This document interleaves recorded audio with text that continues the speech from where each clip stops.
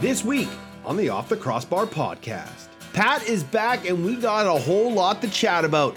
Challen Rogers and the Toronto Rock are now the #1 team in the East after a dominating performance over the Bandits. The Seals are the #1 team overall after rolling over the Roughnecks. We got thumbs up, thumbs down, and a whole lot more on OTCB. Good evening and welcome, ladies and gentlemen, alongside Pat Gregoire. My name is Teddy Jenner, and boy, have we got an absolute beauty for you tonight. Rogers now, he follows up and scores. What a start for the Rock, rolling in Hamilton. So he steps in and uncorks a cannonade from the outside. There are not many more dynamic players in the National Lacrosse League. He'll get it to Q. One-on-one against Tyson Bell. Heads to the crease. Oh, what a goal! What a goal by Andrew Q. Somebody call Sports Center because that is going to make the highlight reel tonight. Wow. Nice pass inside. Donville looks, scores! Great ball movement ends up with Donville's goal. The producer. Now a chance to work it, and there's a goal for Colorado. 2 in a row for Eli McLaughlin. Lyle Thompson steps in. Rebound Cole. It's been his night. Have a night, Brian Cole. 5 for 55. Mark Matthews, Church wide open in the slot. Scores! And it sends the kids to bed. Robert Church wins it in overtime. Bergen tight, flips it for Doby. Doby! A hat trick at the shot clock expiration, and it's 14-8. Jones back to Terrence. 8 to shoot. Terrence fires, scores! Joe Terrence, the overtime winner. Wins, overtime. Joe Terrence, the hero.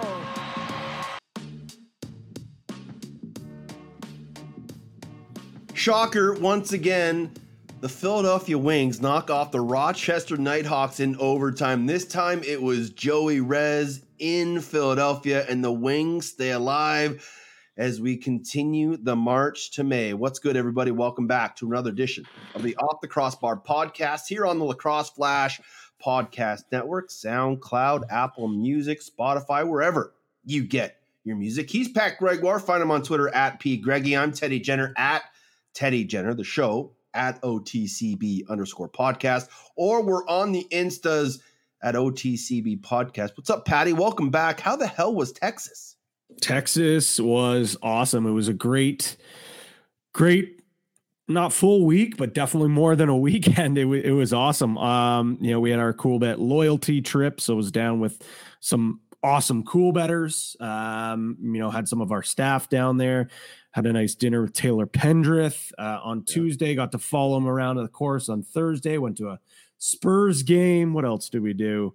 I had to go home. Yeah, you did. You had business to take care of. Call a damn good lacrosse game if you were in Hamilton cheering for the Rock. Not so much if you're a Bandits fan, but from a broadcaster standpoint, it's still, even though it was a blowout, it was a lot of fun to call. But the guys that were still on the trip got to continue on. They went to Houston and saw both semifinal, Final Four games. Right, of course.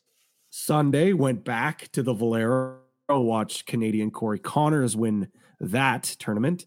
And then, just casually on Monday, they decided to stop in Atlanta and rent a car and drive to Augusta to watch the Monday practice round. So no way. Driving the bitter bus this week a little bit. I know I had to be home and broadcast TSN, which I'm grateful for. But hey, Challenger would have filled in for you. Challenger would have filled in. Yeah, trust me, that crossed my mind. But it was wicked. Yeah, shout out to Taylor Pendrith's agent who secured them those tickets, and Hey, I got a hat out of it. So the guys brought me home a hat. Thank you. So good consolation. For someone like I've been to a couple golf tournaments.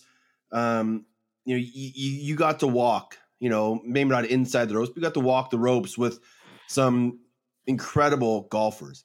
It's a completely different experience to see those guys live and to watch it than it is on TV.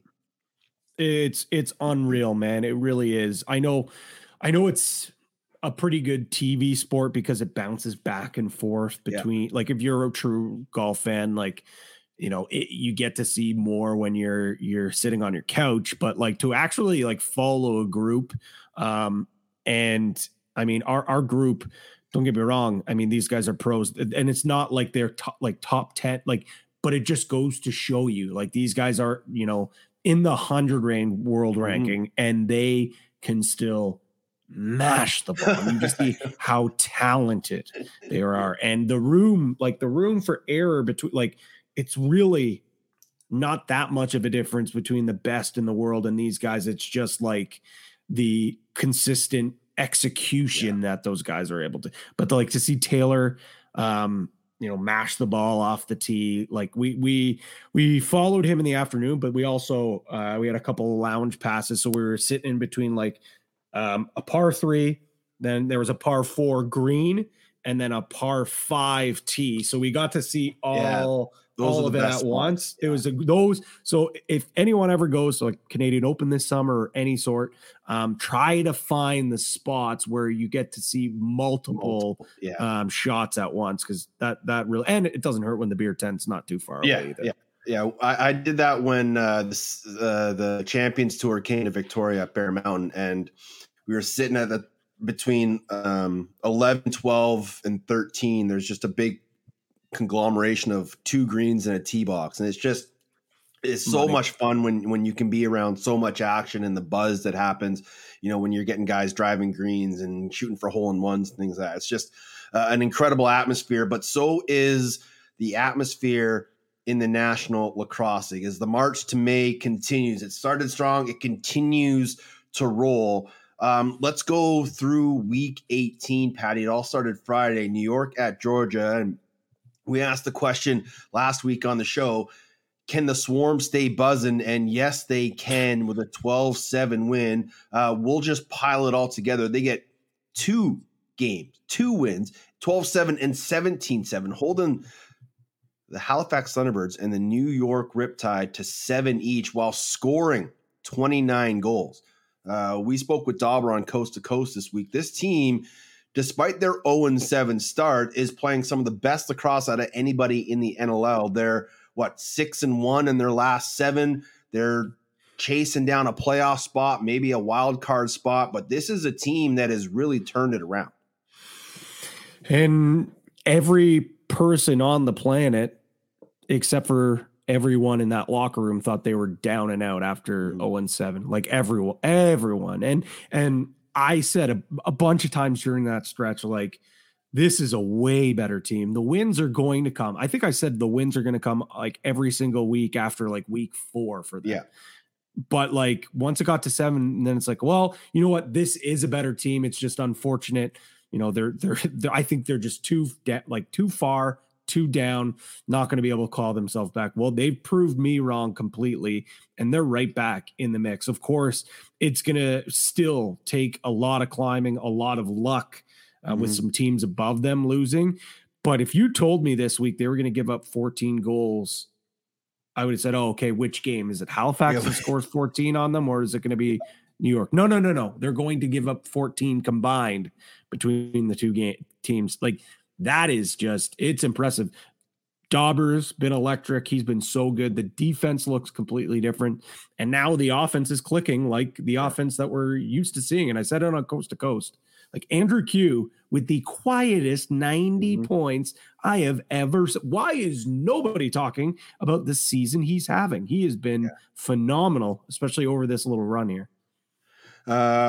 Colorado gets a huge 11-9 win over Las Vegas. Ryan Lee chips in with a couple goals and a handful of assists. And, in the first few weeks of him coming back, he just didn't look as confident and is comfortable. They're obviously the first few games back from major knee surgery.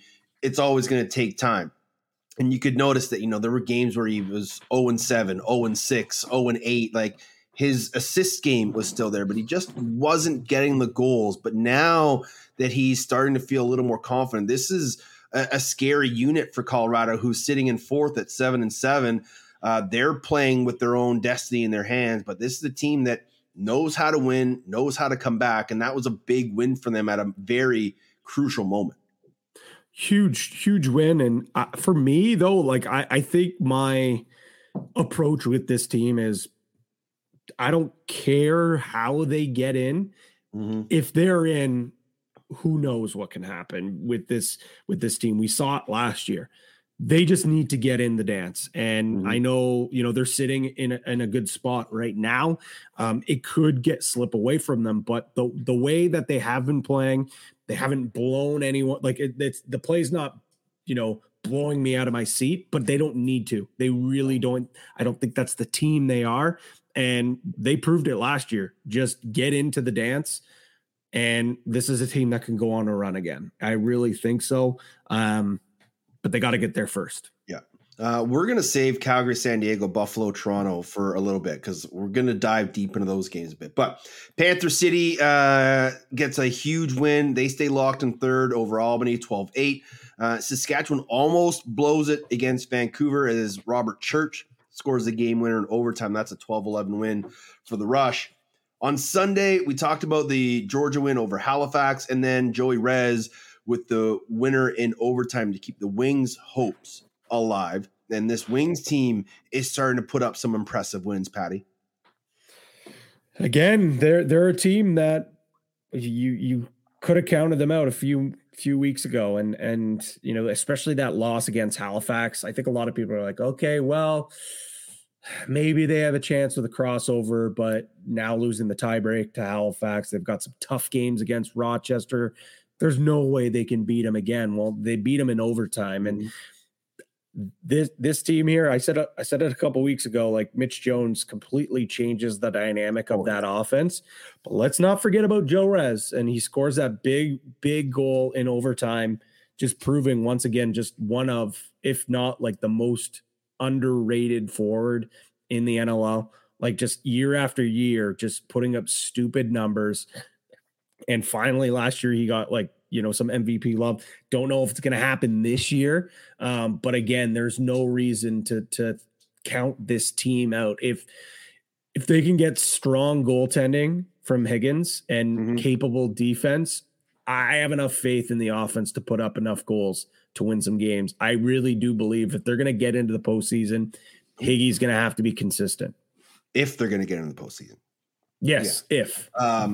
Maybe conversely, looking at this Rochester team, they've lost 3 in a row now, including 2 overtime games to Philadelphia, but they've only got 2 games all season where the spread was more than 5. Like they've got 6 1-goal games. So this team could be so much better, and yet conversely having maybe an even worse record. Is there some concern, you think, with this Rochester team right now, as they've got Albany, Georgia, and Philly to end the season?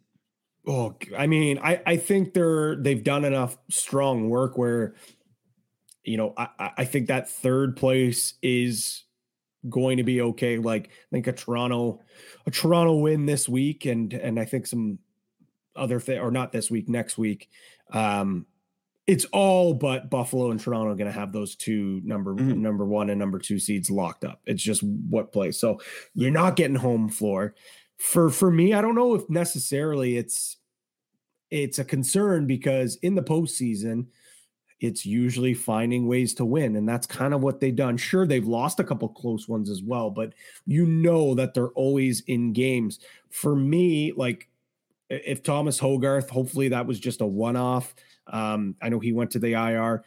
He screams like playoff lacrosse. If you have ever watched the Peterborough Lakers, he's usually perennial power for them in the postseason. That's another good thing that this team has. Yeah, they haven't won in the NLL per se. There's a lot of guys that have won some big games in summer ball. And I know that it's 2 different ball games, but they've won before. They have the confidence. They know what it takes For me, though, it's Rylan Hartley. Like, if Rylan Hartley can play like what we know he can, this team could absolutely go on a run. If he's average to bad, I don't see this team winning a lot of games. I really don't. Speaking of goaltenders, we mentioned Brett Dobson a little bit earlier. Adam Levy put out a wild tweet today that said, if Georgia makes the playoffs, you have to consider Dauber for Rookie of the Year. Do you think that has merit, or do you think it's still Jonathan Donville no matter what Dauber and this Swarm team do? Man, I mean, it would be really, really impressive, but I think that is a disservice to what we're seeing from Jonathan Donville this year. I really do.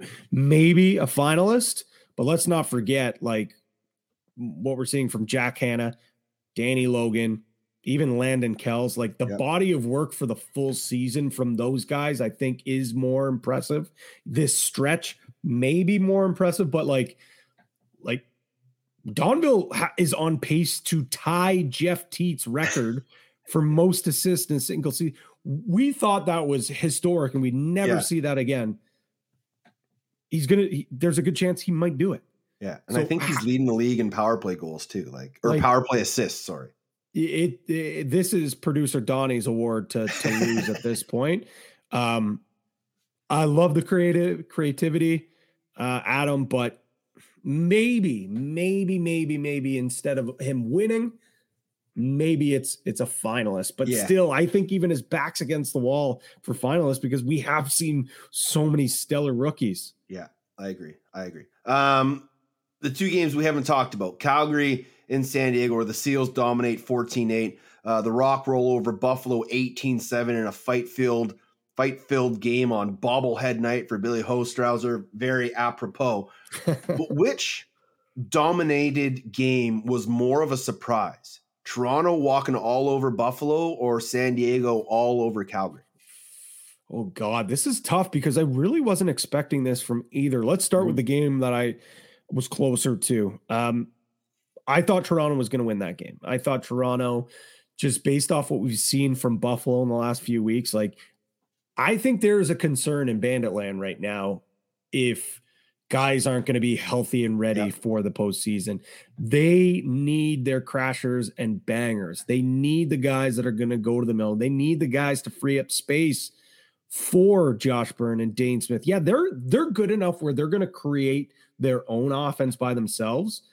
But look what happened in the playoffs against Colorado. Like, I think Colorado put this formula out where, they have put the book on this offense. And yes, Dane Smith and Josh Byrne might get 5 or 6, but they're not going to get 11, or they're not going to get not.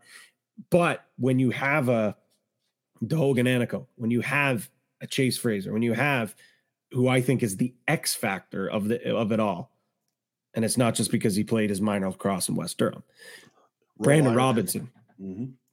Brandon Robinson, this offense has not been the same since he's gone down. And yes, it's because he does all the dirty work. He frees up space for the lefties, picks up loose balls in the court, and he also scores some big goals for them too. For me, so with all that being said, the writing was on the wall. I think maybe not for this big of a blowout, but I had a feeling Toronto was going to win this game and that they were going to control the pace. On the flip side, though, everything was showing that Calgary was just this team that's a well-oiled machine. They're consistent. You expect we haven't really seen them kind of come out flat like that.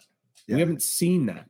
And especially with how they've played against San Diego this season, I think that was more surprising to me. Yeah, and I agree. And much like Buffalo having injuries, Calgary's got some as well. Mitch Wild didn't play. Jeff Cornwall didn't play. Tyler Pace didn't play. So there's some key pieces, and I think the Wild and Ticehurst wasn't in the lineup. So, those are 3 guys in Wild, Ticehurst, and Cornwall that really helped kickstart their transition game. And Shane Simpson's been in and out of the lineup. And so, they did come out flat. And I think they got caught up in some of the mind games and go try to play with teams and things like that. And they kind of lost their calm, which leads them to losing their composure. And when you get in those situations and you're more worried about the extracurriculars than you are about the actual game, you lose that focus. And I think San Diego, really wanted to prove a point and really stick it to Calgary, who obviously these two teams have a building rivalry after sort of everything that's happened with guys leaving Calgary to go to San Diego. And they kind of, maybe it's an optic thing, but it seems like those guys kind of have taken on the identity of this San Diego team, whereas we always kind of looked at them as Calgary Roughnecks. And so there's a lot of hatred between these two teams, and from management to players and coaching staffs. And it just led up to this anomaly. And nobody saw a 14-8 game, just like nobody saw an 18-7 game. But I think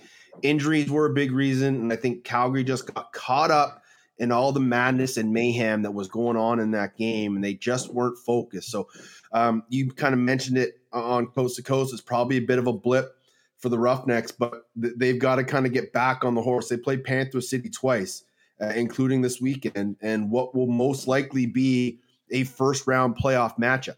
And they have to be able to reset and refocus, because, yes, they're in, but they're also still trying to get first place. If they drop 2 games to Panther City, they could lose home floor.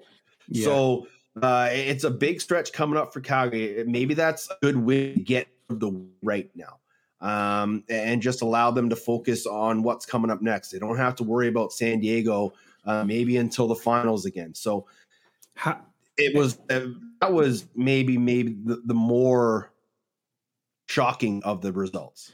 And I think I totally agree. And I think you bring up a great point. And I think you when you mention, getting caught up in the emotion, getting sucked into that style, like, this is a young team. This is a team that, has a lot of players that, haven't had this experience at this level, or have been in the situation where they are number ones or number twos on offense, or being bigger contributors defensively, but they've played like very composed. And that obviously has a lot to do with Kurt Milosky. Like, they're a very well coached team. And I think that's kind of why we were surprised that it felt like it just wasn't that calm, cool, and collected yet fiery group that they're always fiery, but it seems like it's controlled chaos, where that wasn't the case that night. And I do truly believe that's a blip. But kind of going on what you're saying with Panther City, I mean, that's awesome that we're going to see these teams play twice before probably playing. Like, temperature is going to be hot in those 2 games, but Calgary wants nothing to do with blowing home floor. Like, with the way they've been drawing this year, with the way that they've been playing on a home floor, they desperately want that one and done against Panther City at home. They want nothing to do to go to Panther City and what probably will be a sleepy building. As of right now, the Bandits and Rock are in, the Seals and Roughnecks are in. The wild card is heating up, and I just quickly used Graham Perro's little program that he has over on NLLstats.com, the Could Happen tab. And I just said, what happens if Halifax, Philly, Georgia, Saskatchewan, and Colorado win out? And it's kind of Hold on. Well, how can Halifax and Saskatchewan win out? That don't they play in a couple weeks? Do they? I'm pretty sure Halifax goes out. Yeah, they did. Well, okay. Whatever. However it works. There would be a tiebreaker somewhere. Whatever. Okay. It's an option that I can do. I don't ask how, I just ask what if. So what if Halifax would finish 3rd, Philly would finish 4th, Rochester would miss the playoffs. What? Panther City would finish 3rd and Colorado would finish 4th. How? I don't ask how. I just tell you what could happen, Patty. Okay, well, I once we're done this, I'm going over to NLL stats. I'm going to the Could Happen, whatever. Okay, here's what we'll do. Here's what I did this experiment with Mitch Belisle. Yes. Where's the clear reset all games? Okay. So by the way, if you haven't already, NLLstats.com, Graham Perro does an unreal job. Not just this thing, like this thing is bananas. I don't even know how he did it, but like historical stats, game by game, like 1000%. If you haven't been to this website, folks, you got to get to it because it has been our Bible, this season. Okay, so there's 25 games left. We're gonna go and pick out all the winners right now, and we're gonna see how it plays out. Okay, let's do it. Saskatchewan at Georgia. Who wins? Let's say Georgia. Albany at Rochester. Let's go Roch. Rochester. Oh, Rochester. Panther City at Calgary. You know what? To make it fun, let's go Panther City. You love chaos. Vancouver at Colorado. Let's go Colorado. San Diego at Vegas. Let's go with San Diego. Vegas at Calgary. Let's go Calgary. San Diego at Colorado. Let's go Colorado for argument's sake. Philadelphia at Toronto. Let's go Toronto. Georgia at Albany. We'll go with Georgia. Buffalo hosting New York. Let's go with Buffalo. Halifax at Saskatchewan. Ooh, this one's tough. I want to keep my job. Let's go Halifax. Panther City at Vancouver. Let's go Panther City. Love it. Calgary at Panther City. I said Panther City would win in Calgary, so we got to give Calgary a bone. Let's go Calgary in with a win at Panther City. New York at Halifax. Let's go Halifax. Georgia at Rochester. Ooh, this one's tough. Look, let's go Georgia. Let's keep the hot hand. Let's say that. Chaos going. Toronto, Buffalo. In Buffalo. In Buffalo. Are those guys healthy enough by then? Let's go Toronto. Colorado at Saskatchewan. Let's go Saskatchewan. Vegas at San Diego. San Diego. Philly at Albany. Philly. Halifax at Georgia. Say Halifax gets some revenge. Really want your job. Philadelphia at Rochester.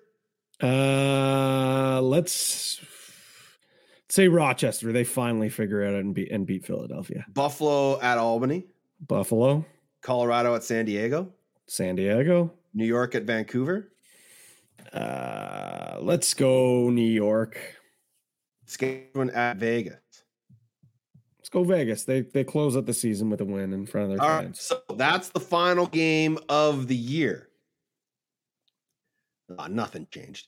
Toronto, Buffalo, Rochester, Halifax are your top four. San Diego, Calgary, Panther City, Colorado are the top four. So I thought I was creating some chaos there. God damn it. Didn't create any chaos at all. But again, NLLstats.com, hit that could happen tab. You can pick every single game. You can pick teams to win all, lose all, whatever you want to do. It's a fun little experiment that you can have and create some chaos and see what happens. So Graham Perro, unbelievable job. But as it stands right now, as we mentioned, Toronto's in. They can clinch a home quarterfinal game with a Rochester loss at Albany.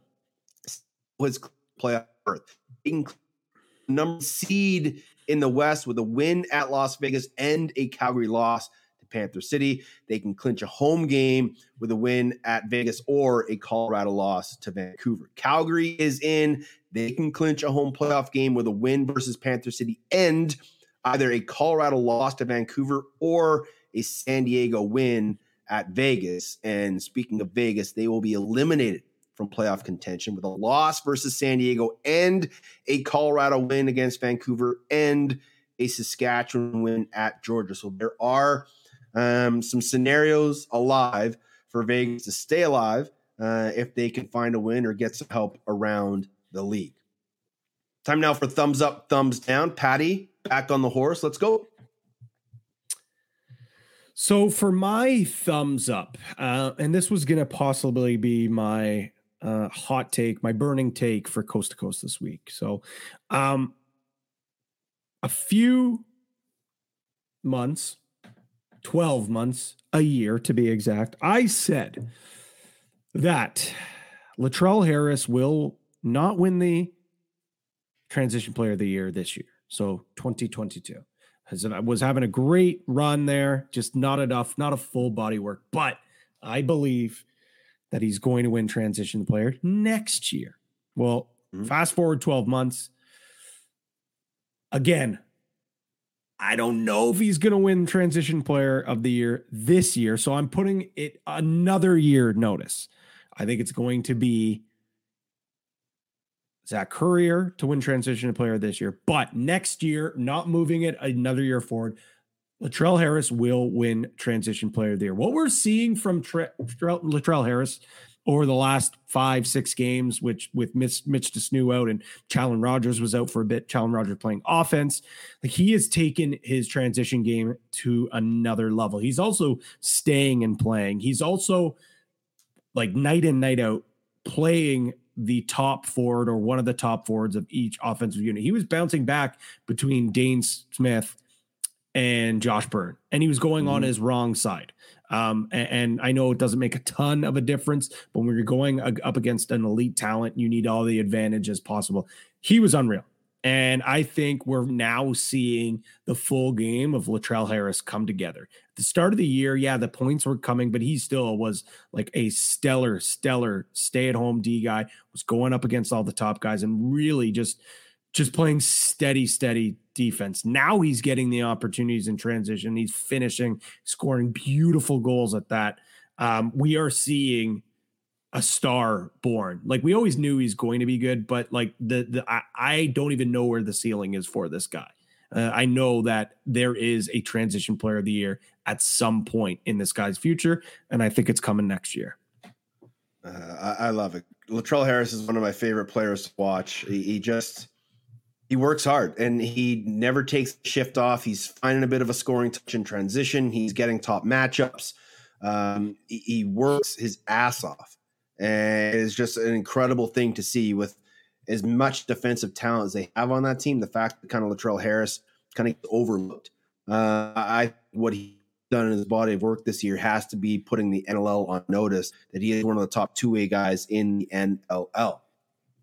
My thumbs up this week. I was going to talk about the Swarm being 6-7, but I'm going to go a bit of a different route with the Swarm, and that's just seeing Craig Wende back between the pipes this weekend.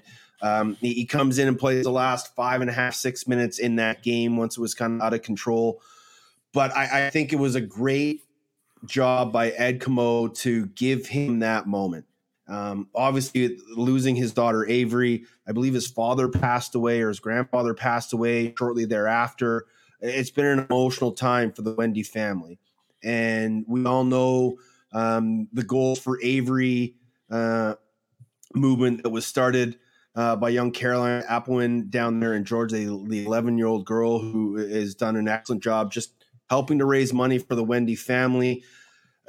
But just to see Craig back out there in a place that he feels happy and the medicine that he got, just an incredible feeling.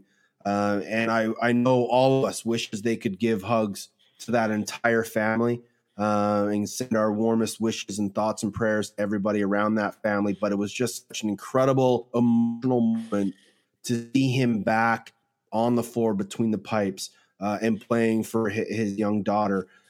Just an incredible moment. So my thumbs up to Craig Wende being back and having the strength to get back out on the floor and playing for his daughter and playing for his loved ones. Just such an incredible moment. Yeah, I love that, Teddy. I couldn't said it better myself. I think it just goes to show, the love, the how close the lacrosse community is to take such a tragic moment in someone's life and to turn it into a good thing with this campaign and just to seeing all the love and support that he's getting through such a difficult time. It really is truly amazing to see. And you could tell like the guys are also playing for him. They're playing for something more than just, trying to get into the postseason. They're battling and they're playing for Craig and they're playing for his family and his loved ones. So we are going to be matching the donations that Carolina has found out. So we'll update that next week, but just an incredible initiative. And I know we could all, do a little bit to help the Wende family. Thumbs down. Mine's a bit tongue in cheek. All of our San Diego goaltending issue about 3 months ago. We all thought they were going to have to make a move at the deadline. We all thought they were never going to be able to continue this run. They've lost 3 games all season by a combined 10 goals. And one of those was an overtime loss to Buffalo. The work that Frank Ciliano and young Chris Riglieri have done this year, despite all of us saying that they need to do something, has been remarkable. O-Rig's got a 10.26 and a 77.4 save percentage. Frankie's a little higher at 11.53 and 75.7, but still doing everything they can to help their team win games. And maybe this is a team that realizes that, you know what? We're going to have to win 15-14 games, 12-10 games, those tight games that are going to be high scoring. And I think they're okay with that. Obviously, they're going to need to find some consistency down the stretch.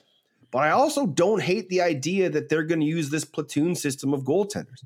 It seems to be working for them, whether it's one game here, one game there, or whether it's pulling a guy after 4 or 5 goals early or 4 or 5 goals late just to secure a victory. Pat Merrill knows what he's doing, and he has confidence in both his goaltenders.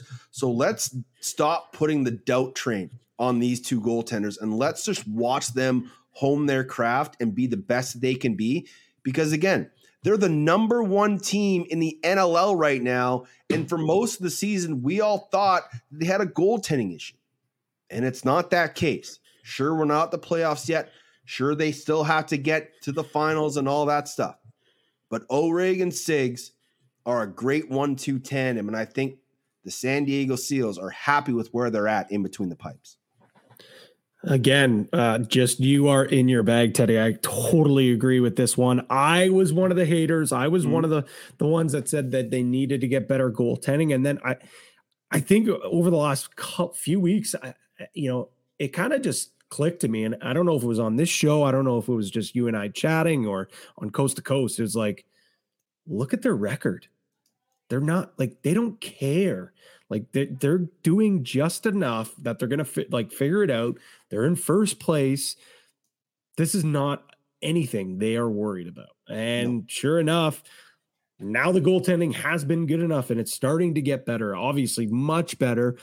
And at the end of the day, as long as they collect those wins and get a championship, who cares who's stopping the ball? I know they have faith in both those guys and the way the offense is playing, really, goaltending doesn't have to be out of this world.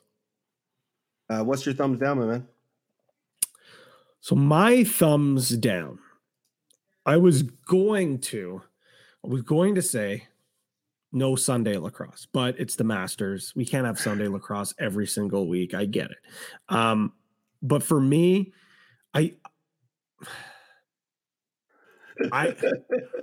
okay. I don't want to. Okay, I'll just say it. Just say do it, Patty. That's the whole point. Just give her. This might be a hypothetical thumbs down. We cannot have, and maybe this is a challenge. We cannot have an NLL playoff game if in Panther City if we're gonna have crowds like that. Watching time and time again, man, like. If Panther City finds a way to catch Calgary, or if Panther City beats Calgary and goes to the West, like Panther City, man, Fort Worth, show up, support this team. What we're seeing from this young team is so special. And night in, night out, we just see a litter of gray seats. And it is so sad. And it's going to be friggin' embarrassing if there is a game on ESPN or on TSN and it's dressed like a seat night. That cannot happen. It can't happen. You go last week in Hamilton, 12,000 fans in that building, screaming, going nuts, throwing beers on the floor. Yeah, maybe we don't need that, but they're passionate. The numbers that we've seen in Buffalo and in Calgary, the numbers that continue to grow in Halifax, it can't. Philadelphia, like, sure, they're not near the top of attendance, but it's solid and it's consistent, and that passionate fan base shows up night in, night out. Where is that in Panther City? I know that's not going to come overnight, but it needs to be better. The community has to show up for this team in the postseason, because it is going to be so embarrassing if it comes on national TV and there is nobody in that building.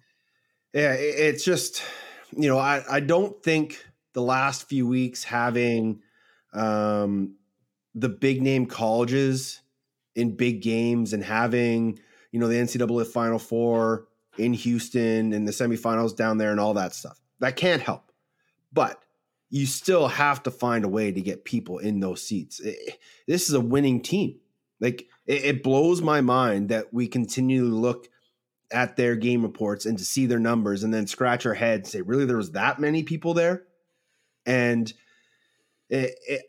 you're right. I don't know how long this can last.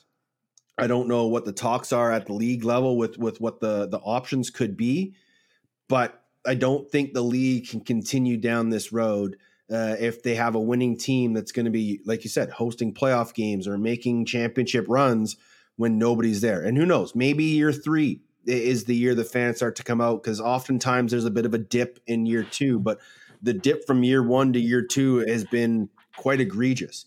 And I just don't know if there's a hope for year 3, but I know that Greg Bibb and Andy Esworthy and Bob Hamley and Tracy Kluski and all those guys are doing everything they can to sell the NLL down there in Texas. But maybe it's just proven the point that the NLL isn't made for the Lone Star State. We all hope that it would be and that it will be, but maybe it's just the proof that they're not quite there yet. So prove me wrong. Prove me wrong. Yeah, prove me wrong, Forrest. Prove me wrong. Exactly. Because again, it's not going to happen overnight, and we know that. But it's the playoffs. You're a proud bunch. You're proud to be Texan. You're proud to be from Fort Worth. Show it. Show up to that arena. Be loud. Be proud. And I'm not expecting Dickey's Arena to be sold out. Like, I'm not stupid. I'm not unrealistic. But a nice, solid, passionate crowd cheering for that awesome team in that beautiful building would be such a shame if that didn't happen and we're on the national stage and you just see a sea of gray. It would really suck. Conversely, the Toronto Rock, a team that has been in the National Lacrosse League since the late 90s and have been in Hamilton for the past couple years, had their biggest crowd in Hamilton since moving there, and the biggest crowd the Rock have had in a decade, which just kind of blows your mind a little bit. But that's just selling the game. Yes, it's a Toronto Buffalo game. It's in the hotbed of lacrosse, but still, they're continuing to break records and set benchmarks. And we got to find a way to get that benchmark to Panther City. But in the meantime, Challen Rogers and the Toronto Rock need one more win to secure a home playoff game. They've got to bye this week. So a lot going on. The Masters are happening. Challen Rogers is excited for his boy Scotty Scheffler, but he's even more excited to continue this path for a team that is destined for greatness.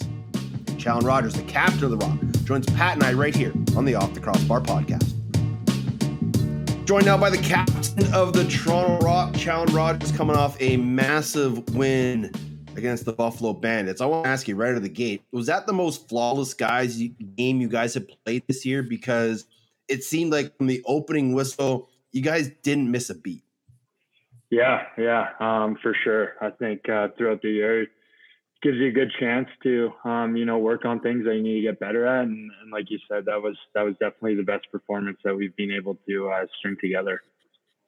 What's it been like around this group right now? Is you're starting to put this run together? Because you guys can obviously see what's ahead of you, and that's home floor throughout the East and possibly home floor throughout the playoffs, and everyone's championship or bust. But what's it like in that locker room right now for you guys on this bit of a run? We're a confident group. Going in every game, we believe in our game plan and what we're capable of, and with everything kind of coming down to the end here, it just gives us more opportunity to get better all over the floor. Coming off obviously one of our better games, going into a bye week just gives us a chance to improve, and that's what we're ultimately trying to do. So we're peaking at the right time. What were you guys able to do to shut down that Buffalo offense? I know they're still missing a couple of key secondary scoring pieces, but for the most part, you guys did a really good job keeping Byrne and Smith at bay. Yeah, I think it just comes down to Brucey and his message to our defensive group, and of course Maddie. But yeah, he gives us the best game plan possible, especially with guys like Josh and Dane. They're going to get their goals, and they're great players, and it's a full team effort. It's putting Latrell on a guy like Josh and letting him go to work or Creasy or guys like that. But, they're going to get beat at times and the Buff guys are going to make plays. So it was really just great to watch our entire defensive group. And of course, Rosie, just play and play so confidently and have the result as well. Well, you mentioned Rose. Yeah, go ahead, Pat. You're going same spot I am. You mentioned Rose. Like, it seems like this guy just year after year goes under the radar and doesn't get the respect he deserves. This has to be the best you've seen him play since becoming one of his teammates, right? Like he's on another planet right now. He really is.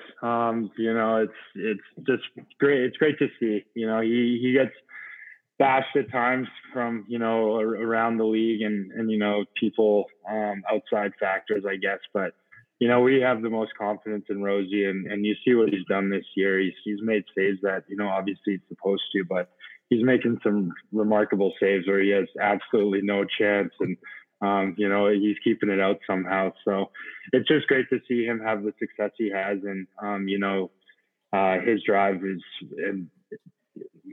ultimately what helps us in our drive to get to where we want to get to, and he is the backbone of that our team and our defense. It was funny listening to that mic'd up that they had with him a couple weeks ago on social media. Is he always just kind of chirping guys and saying, not today when he saves you and things like that? Is he a bit of a character on the floor? Yeah, for sure. I get it all the time for not giving him warm-up shots at practice or games, just kind of firing away, and he doesn't like that too much. But yeah, he's very vocal, and he's usually chirping Mitch for shooting too hard in practice or things like that. But he likes to keep it light, and it's good for all of us. Have you had a chance to check out his card collection? Yeah, of course. When I was living with him, I saw the cards and the work he actually puts in to organize them and get them graded and that whole process. But his collection's pretty massive, and he's helped me start mine, so I got for that. Oh yeah, nice. What's your rare card? What's your best collection?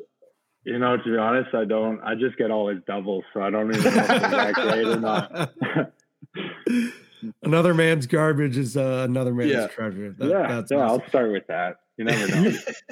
You mentioned you're not living with Rosie anymore. You've retired from the rock pile. Do you still make an appearance over for Rosie's dinner or a card night or anything like that? Or are you sticking far away since you removed yourself from there? No, I go there usually once a week. Just hanging out with the guys has been part of my life, I feel like, since day one. So I definitely make trips over there. I was there watching the national championship basketball game. Usually when there's some big sports game, I head over there and we watch it together. But yeah, I've definitely made a few appearances. Talking about that, I know it's always, poked fun at just because it's a bunch of dudes just hanging out, living in that house. But how much did that help you and even some of the other guys that are there, get acclimatized to being a pro, especially for you and Mans and Jay, guys that are from out of town, coming into Toronto and kind of having that sense of brotherhood right away? Yeah, it's amazing. I think the transition from obviously playing college lacrosse to the NLL or junior, anything you want to say there, it's having that group of guys that have been on the team, obviously, and I'll say Rosie was one of the biggest influences on me when I first got here. Him and Brad were our first roommates alongside Jordan Magnuson, but he showed me the way and what it was like to be a pro and the things you need to do off the floor to have that success. But but yeah, living with the guys, you know, it adds to the chemistry on the floor. And, you know, being from out of town, not having family or a ton of friends in the Ontario area, it kind of gives you that, you know, automatic friend or automatic brother that you get to hang out with. And, you know, during COVID, it gave us a chance. I mean, a lot of things were happening out in the world, but with us, it was really just, you know, 6 or 7 of us. We'd go outside. It wasn't as bad as other people may have experienced. We were kind of able to be together a lot of the time and spend time together. But yeah, it was great. Big transition. It helped me in that transition. Sorry. But yeah, it's been great, or it was great living with those guys for sure.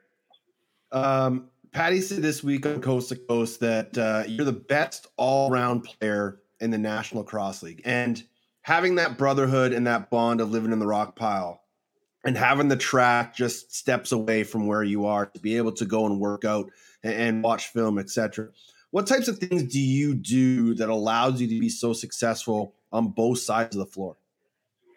I think you nailed it there. You know, having the track, it's just a cheat code, to be honest with you. You can go out on the floor, get your reps whenever you want. You can go up to the gym and work out whenever you want. You can watch film with guys on your team and discuss things that you guys see. But yeah, it's having the track is a major thing for me. And one thing I to be honest, when I'm coaching or teaching kids things, it helps me as well. Just kind of go back to the fundamentals and what I'm trying to teach them are things that, you know, I need to be really good at playing at the pro game. So, you know, I think it's a bunch of things, but definitely having the track and being able to give back is definitely something that I think helps.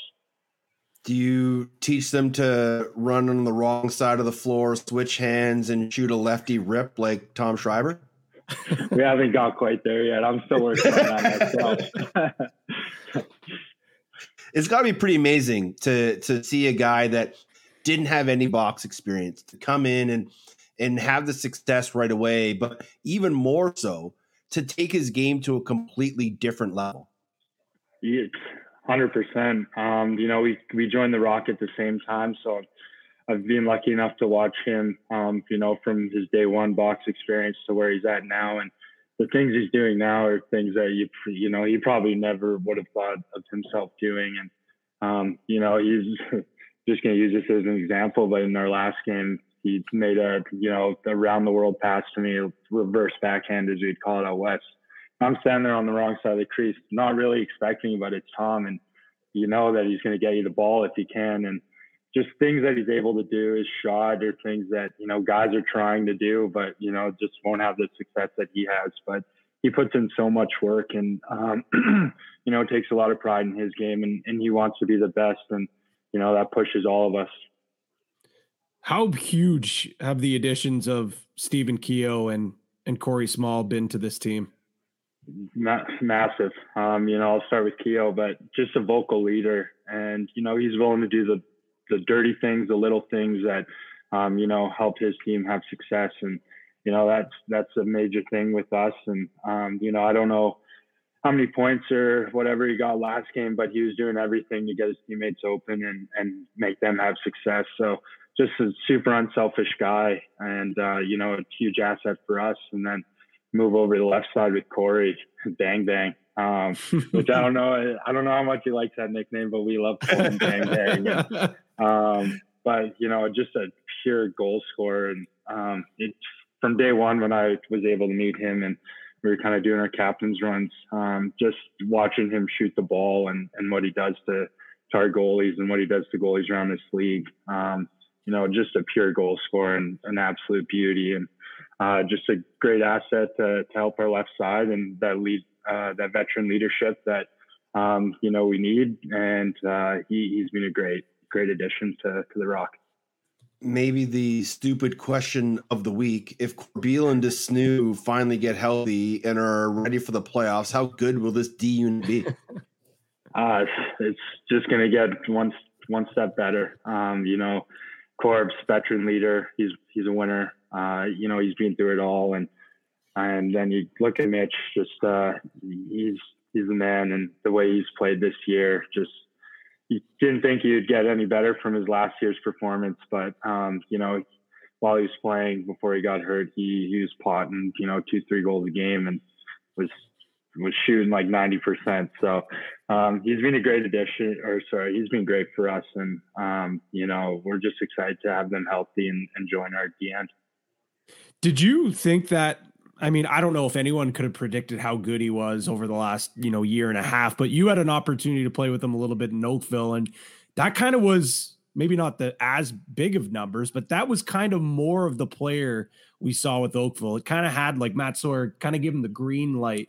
Was that kind of what you guys expected, the player he could be with you guys? Absolutely. With Oakville, that's one side of his game that I saw a lot of when we were playing with Oakville, his transition game and his ability to shoot.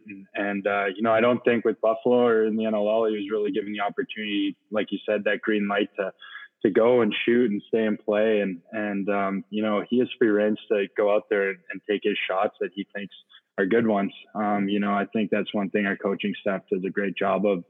They don't hold us back. They let us go and they let us take opportunities that we see fit. And, with confidence coming from our coaches down to all of us, it certainly helps. But watching Mitch in Oakville, and that's kind of the player we all thought he could be. And it's just nice to see it, transpire. When you look at the names in Toronto Rock history that have worn the C, and you put your name in that list, how crazy is it to think that a kid from Coquitlam who grew up probably watching the Rock with the Stroopies and the Gills and the Doyles and the Veltmans and the Whipper Watsons, to know that you're in that category, how special is the moment? Yeah, it's just an honor to wear the C. When I was first asked to be the captain of this team, it caught me off guard because I truly wasn't expecting it. But, after a few years now and just it's an honor, and it always will be every time I put the jersey on. Like you said, you have Veltman and Colin Doyle, who's a guy that I've been able to work alongside with at the track and get to know him on a personal level. And he's helped me a lot with questions that I may have had in the past and right now, just kind of breaking down our team and things that he sees. And, he lends a hand to me whenever I need it. And, to wear the C for such a storied franchise is an honor, and it always will be. You signed with Archers. You can do a little PLL action, but do you still have the desire, or is the desire there to go back home to Coquitlam and maybe win a Man Cup there? Yeah, absolutely. It kind of goes back to watching Colin play back in Coquitlam when he was on the senior Adnax, and the senior Adnax for me when I was younger was everything. Going there, Saturday nights at the Palace and watching them play is funny. I remember just kind of being on the glass with Westberg and watching Bruce Murray and Pat Coyle just two-hand guys, and just like, how do they get away with this? I was one of those people. They were two-handing. It was not fun. Yeah. It was not fun at all. No. I couldn't imagine back then. But yeah, watching them play, and it's always been a goal of mine to be a Coquitlam senior Adnac, and hopefully at one point that I'll be able to do that. Kind of dial it into the end of the season here. You guys obviously have the bye week this week, recharge the batteries, but 2 huge games coming up. Obviously you have Philadelphia first. How do you not allow that to be a look ahead game? And that's something, maybe the question should be how you shouldn't, but how have you guys been able to avoid those look aheads? Because multiple times this year, I've had conversations with Matt Sawyer before a game, and it looks like on paper it's a look ahead game, but you guys have found ways to focus and go game by game and not allow maybe a bigger game that's on the schedule come up and distract you from the task at hand. Yeah. It's hard to find wins in this league. So I think if you go in there with the mindset of, looking past your opponent and not respecting what they're able to do, it puts you at a disadvantage. And that's one thing that I think that we've always tried to do. this season, especially just going into every game, not worrying about really our opponent, respecting them and respecting what they're able to do, but worrying about ourselves and trying to get better and be at our best. But yeah, we're playing a Philly team that's coming in and they're fighting for their playoff life right now. So obviously that's a big game for them. And if we don't show up, then, we could be on the losing end of, maybe an embarrassing loss. So just kind of taking it game by game, and ultimately we're going to need to win games. So our mindset just going into every game is just to compete at our level and just see if the other team can handle it. The bye weekend probably couldn't come at a better time since it is the Masters weekend. Your boy Scotty Scheffler is plus 775 thanks to our friends at Coolbet. You going to do a little sprinkling on your boy Scotty? Yeah, I might have to. I love Scotty Scheffler. There's a few out there that I'm big fans of. But yeah, Scott, just watching him play, and he's just so calm, cool, and collected. Yeah, I got you.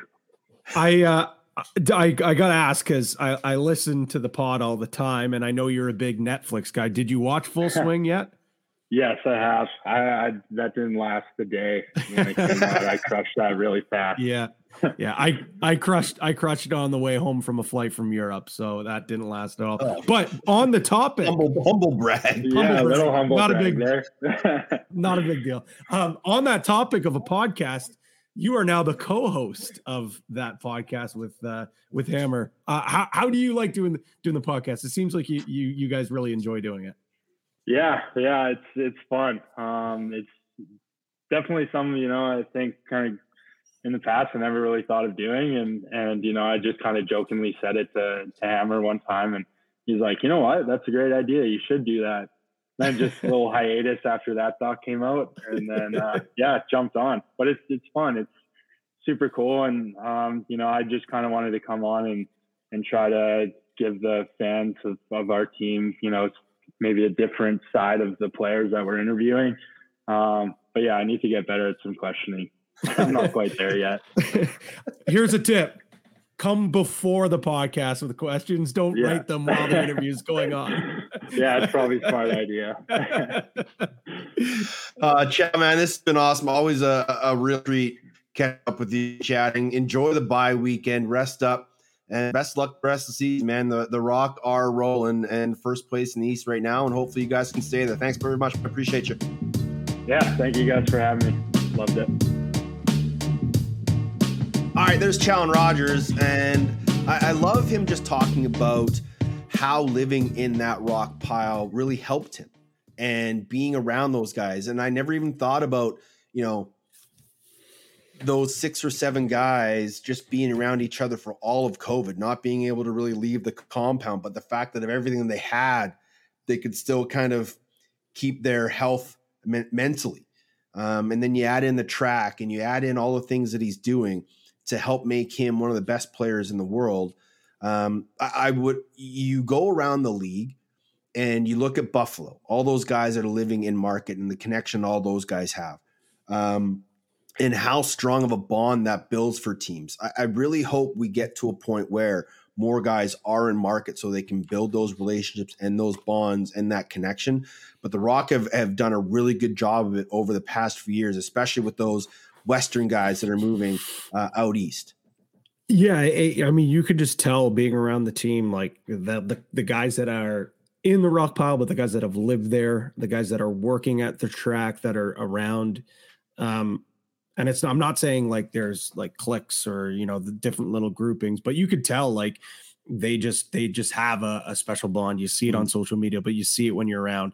And I think it's such a massive advantage having the track there for practices, but even just the fact that you could just, you're doing camps and you're helping out track athletics, but maybe you stay around for an hour after and you're taking shots on net. Yeah. And that's like, who has that ability to just wake up one day, go over, watch some film, get a lift in, and then actually like work on your game on the floor.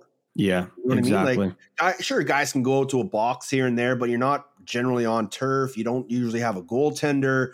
these guys have it all right there in their backyard. It's just such a bonus for those guys. Mm-hmm. So, like I said, Toronto's got this week off. Then they got Philadelphia. Then they got Buffalo again. And then they have another week off. So it's kind of a weird end to their schedule. Maybe it's a good thing. Maybe it's a bad thing.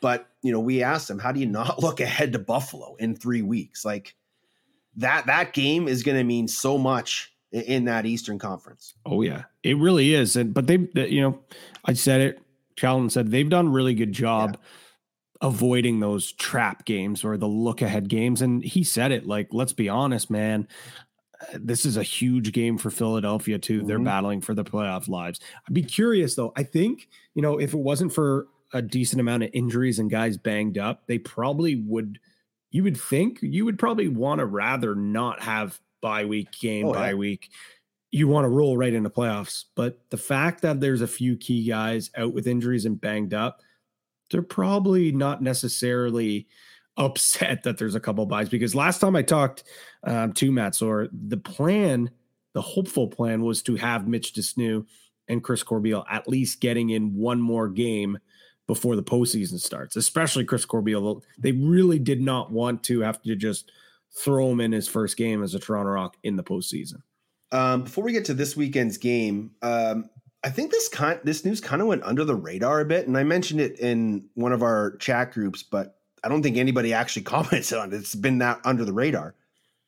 The Philadelphia Wings signing Brock Sorensen to the roster and putting him on the evaluation list. And speaking with Paul Day this week, he thinks that Brock Sorensen is going to be in their lineup. Like, that is a huge boost for this team to get a guy of his size, a guy of his pedigree, championship experience, leadership. That's a huge boost for this Philadelphia Wings team as they make this push. Oh man, it really is. And again, it's another Peterborough guy, a guy that has familiarity with Paul Day, with this team. So yeah, sure. Like, adding a guy that really hasn't played all that much near the end of the season is not normally ideal. But when it's a stud like Brock Sorensen, I know we haven't seen him in a long time, but we know he's in tremendous shape.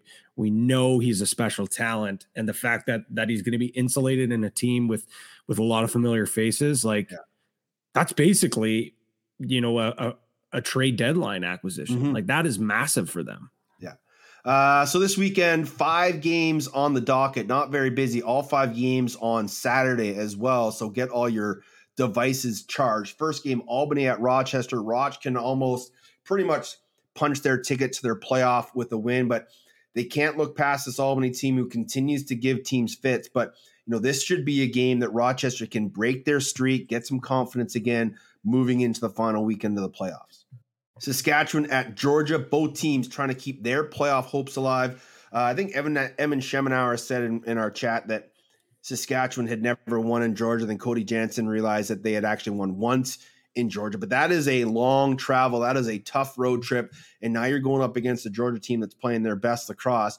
This is going to be a sneaky good game. It's going to be more than, I think it's going to be a really good game. I think it was my vote for Lax Flash game of the week. Did it end up being the game of the week? I don't know. Or was it Colorado Panther City? Well, anyways, I just look at it. I already mentioned it, I think earlier, and I also mentioned it on Coast to Coast. Like, the fact that it's 2 teams, East versus West, battling for playoff life, but also because of the wild card crossover possibility, they're also potentially battling for that playoff spot against themselves. So, or against each other. So yeah, this game, like, for me, it's a team like Georgia that's heating up at the right time, whereas Saskatchewan, a team that went through a skid, but now is this them on the climb? Is this going to be the Saskatchewan team that we thought we were seeing at the start of the year? It is indeed, with 42% of the vote, the Lax Flash game of the week, Rush and Swarm.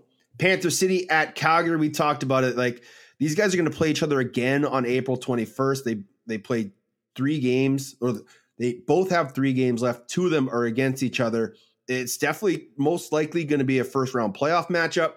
It could essentially be a battle for second place in the West. This is going to be a heck of a game. Tracy Kluski versus Kurt Molosky. Christian Del Bianco versus Nick Damoud, Jesse King versus Jonathan Donville, and the likes of Tyler Pace and Will Malcolm and Callum Crawford. Like, this is going to be one heck of a lacrosse game in Calgary. Battle of the Cow Towns, the rodeo battle, whatever you want to call it. Like there is a rivalry brewing between these teams. And I think it's going to be a great lacrosse game. I mentioned it already. And I think that the fact that we're getting 2 games before the likely matchup in the postseason is only going to heat things up. Calgary obviously wants a big bounce back from their disappointing loss against San Diego. Panther City looking to stay on track and wants to potentially catch them for that 2nd seed in the West. So I'm really excited for this one. I think it's going to be a great coached game as well. And this one was close for me for game of the week as well. Vancouver and Colorado. These 2 teams played a couple weeks ago with Vancouver winning 14-12. Colorado obviously in a playoff hunt. Vancouver trying to play spoiler. Again, much like Georgia, Vancouver playing their best lacrosse of the year right now, and much of that has to do with the man between the pipes and Aaron Bold. Man, what a story it's been for Boldy. I was hoping they would be able to hold on to playoff contention for a little bit longer, but again, unfortunately for them, that slow start has really pushed them back. But you really wonder what could this season have been if they got solid goaltending from start. Maybe Mitch Jones is maybe he's still on this roster and maybe not. Like maybe you can't really look at that and maybe this team doesn't play inspired as they did before. Like there's just too many what ifs. Yeah. But the what if is if Bold starts on this team from day one, like what's the trajectory of this team? And you can't have those what ifs, but now you have to kind of look towards the future. This team has proven that they can compete. They've got solid goaltending and a veteran who clearly has proven that he's got a lot of game left.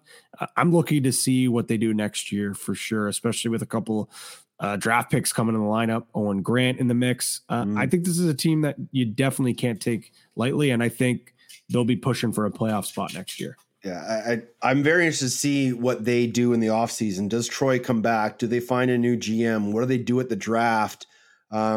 Can they bring Mitch Jones back? Like, there are a lot of questions surrounding this team in what is maybe the most important offseason in franchise history. Speaking of Colorado, they got San Diego, Calgary, San Diego, and Saskatchewan to end their season. One of the toughest final few weeks of anybody in the National Lacrosse League. So Colorado's got to start to play their best lacrosse. Final game of the weekend is another rendition of the Joe Tsai Bowl. Vegas and San Diego. Vegas trying to stay alive. San Diego trying to clinch home floor in the West. This is going to be another fun game to watch. It's another team battling for their playoff lives in Las Vegas.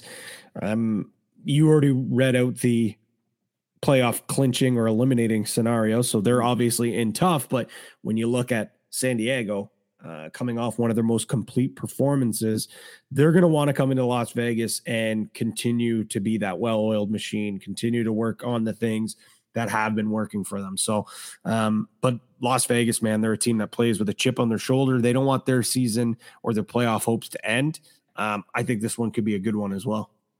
All right. So now we've given you this week's games. How about we try and win you some money at the same time with another edition of Box Bets? Time now for Box Bets, your source for all the lines, odds, and props from across the world of lacrosse. Brought to you by CoolBet.com. Stay cool, bet responsibly. Hey, we're having a good day, lads. And we're still in the mix, baby. All right, the golf fans in Texas almost had a winner last week. We came close. But we're going to stick with a bit of a golf theme this week, Patty, in a Masters OTCB parlay. We certainly are. And this one, again, very creative by the voters. Because if you look at what the parlay is, so it is Dustin Johnson, co-owner of the Las Vegas Desert Dogs, to finish in the top 20. And the Las Vegas Desert Dogs plus 3.5 against San Diego. You're getting this. This is an unreal price at plus 300 exclusively at coolbet.com. You won't get this anywhere else. The price for just a parlay on its own, if you're to do it yourself, plus 160. Oh, hold on. Let me try this again. Let me punch this in again. Sorry, folks. Let's try this one more time. All right. 264. So we're getting at plus 300. You're not going to get that anywhere else. You're also probably not even going to be able to find a place where you can parlay these two picks together. But so you're getting at plus 300. I love this bet. There was a couple other options that I maybe would have liked a little bit more. Yeah. Hey, we don't vote on it. It's fine. I like the theme. DJ owner, Vegas Desert Dogs. Very creative. Very creative. $20 wins you a potential return of $7,289. Love it. If you still want to put some future bets on NLL champions, the Seals are the favorites at plus 400, followed by the Rock at plus 575. The Bandits at 600, Calgary and Panther City at plus 750. The long shot right now, obviously the Desert Dogs at plus 50,000. But maybe you kind of like Philadelphia at plus 1,600. Or maybe Rochester still catches your fancy at plus 1,100. Or maybe the defending champs, Colorado, at plus 1,000. All of that can be found over at coolbet.com. Find the features tab. You can click that OTCB parlay, play along, DJ and Vegas going for the double.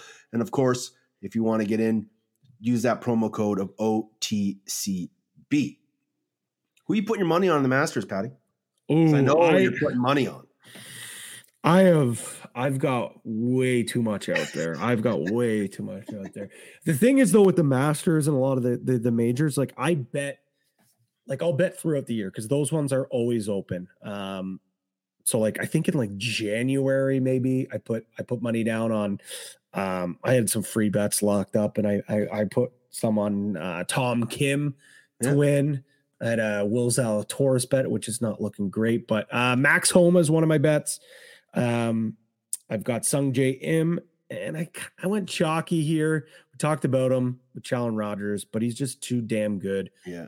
I went with the outright favorite, Scotty Scheffler. I would love to bet on Rory, but every time I bet on Rory, he doesn't win. So I don't want to mush him. Plus, when it comes to Augusta, I mean, he has had some, obviously that's what he's missing when it comes to his career Grand Slam. He's got a lot of top 10 finishes. I think it's 7 in his career. He came so close last year with that charge by, but it's always, he's in the back door. He starts out slow. He's only twice in his career at Augusta on Thursday has shot above par. So my thinking is, if he does have a bad round again on Thursday, I'm going to live bet him because you're going to get better odds. Yeah. Because there's a good chance that if he's not playing well, either a Scotty or Ram or whoever it may be, is going to be the odds-on favorite, and you're going to get better numbers at Rory. Because I do believe this is probably the best chance Rory's had at the Masters in a long time, just with the way he's playing, the fact that it might be rainy. We know how well he plays in mucky, rainy, windy weather. So that's going to be my play. Who do you got? I got Xander. Oh, okay. I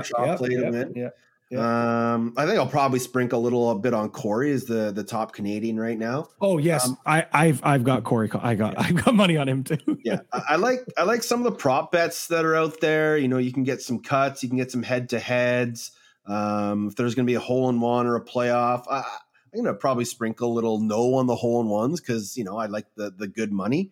But I think it's probably one of the best weekends in golf is the Masters because it's just so historic and prestigious and the sights and sounds maybe might not look as good because of the weather, but they've changed the course a bit. So I think that's going to benefit some of the more precise hitters because, you know, there's some holes that are going to play completely different than in years past. So I'm super excited for Sunday and firmly creating a dent on my couch. So again, if you want to get in on the NLL bets, NHL bets, if you want to bet, Ryan Nugent-Hopkins to get his 100th point for the Oil, you can get in on that. All thanks to our friends over at Cool Bet Canada.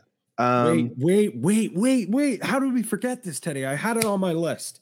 It's okay. Say it. We can't close this out because we're still in box bets here. Yeah, let's do it. Have you seen some of the other odds, the future bets that are available for NLL at Coolbet right now, besides just NLL Cup winner? No. Let me let you know about them. So there is one. It's an exclusive right now. NLL Cup to be won by an American team, minus 250. Ooh. Canadian team to win the NLL Cup, plus 200. So if you think about it, you're basically parlaying a Toronto Rock, who are plus 575, Calgary Roughnecks, who are plus 750, and Halifax at 12-1, and maybe even Saskatchewan at plus. Maybe Saskatchewan gets in there. 51. But yes, if you pick one of those teams and they win, that's great. If you're not too sure which one, plus 200 is pretty good value for considering the Rock and the Roughnecks. Both are teams that I absolutely could see them making a run to the championship. Heck, maybe we see them in the finals, and then you're free rolling and you guaranteed a plus 200 winner. Yeah, and that was your hot take a few weeks ago too. It was my hot take, and I didn't even create this bet. I'm not even. Wow. It was not me. The other one, no, we're not done. Odds to make the playoffs are up there as well. So right now I'll run through it real quickly. Panther City, minus 2,000. To miss, 11-1. Rochester Knighthawks, minus 1,250. Plus 700 to miss. Halifax Thunderbirds, minus 222 and plus 180 to miss the playoffs. Oh. Colorado Mammoth, minus 217 to get in, plus 175 to miss. Philadelphia, now we're getting cross here, plus 100 to make the playoffs, minus 120 to miss the postseason. Georgia Swarm, plus 350 to make the postseason. Saskatchewan Rush, plus 435 to make the playoffs, and the Las Vegas Desert Dogs, 25-1. Georgia Swarm, plus 350. That bet right there is staring me in the face. It certainly is. Rush plus 435 to make it. They've got Georgia, Halifax, Colorado, and Vegas down the stretch. Not the worst. No. I think those two there, if you're thinking of some value, I think those are the plays to go with. Yeah. So Coolbet Canada, find the lacrosse tab, click that futures tab, and then over on specials, you get to make the playoffs. And then of course, hit the all tab, and then you can get that new Coolbet exclusive of an American team winning or a Canadian team winning. So great job by our friends over at Coolbet. Before we get out of here, Patty, iHeads update. When are you guys starting? We're still doing our weekly runs right now. We've got an exhibition game against the Green Gales on the 22nd, and then the week later, it's full swing. We've got games, so we're excited. First game? Oh God, I should know this. I believe it is let me pull this up here. Great podcasting. Yeah. Didn't we say prepare your questions before the podcast? Yeah, I know, right? I know. I believe it's the 25th of April. So. Yeah, that's our first game too. Oh, there you go. Perfect. We've got the Timmerman at home on the 25th. We just had our green-white game last night, where we kind of do our tier 1O versus our tier 1D and our junior AO versus our junior AD, kind of swap the teams. We had over 200 people in attendance last night. No way. That is for an awesome. inter-squad scrimmage. That's amazing. That is unbelievable. Awesome to hear. Like there were fans showing up even when we were doing warm-ups. Like it was awesome. It was so good to see. The scrimmage wasn't the greatest because we just got a mishmash of players and guys are, trying to do a little too much. And there's not a lot of, set plays or anything of that in place. But what a awesome night it was last night, just to be out there, see the guys battling and getting ready. And yeah, we're 3 weeks away from our first game of the season and the run to meeting the iHeads and the Founders, buddy. Yeah, and we know where it is. We know our boy Tino Farah might be calling it. Tino Santino on the call. Yeah. So I'm hoping the I-heads are there. We got a young team. I don't want to say it's a rebuild because we still have a good chunk of guys that we had last year, but definitely lost a lot to graduation, lost a few key guys to the beaches. But that's a testament to the program. How do you bounce back, right? When you feed up to the A club, you got to reload and restock. So that's what we're hoping to do. Thanks to Challen Rogers for stopping by. He'll be on the couch watching the Masters with most of us as the Rock have the bye weekend. Thanks to you, as always, for listening. We appreciate you each and every week. 5 games on the docket. They all on Saturday. Enjoy them. And if you go to a game, take a friend. If you take a friend, take 2. Buy them a beer. Friends, lacrosse, beer. It's the #1 trifecta. Until we speak again, stay safe and be excellent to each other. I am an outlaw.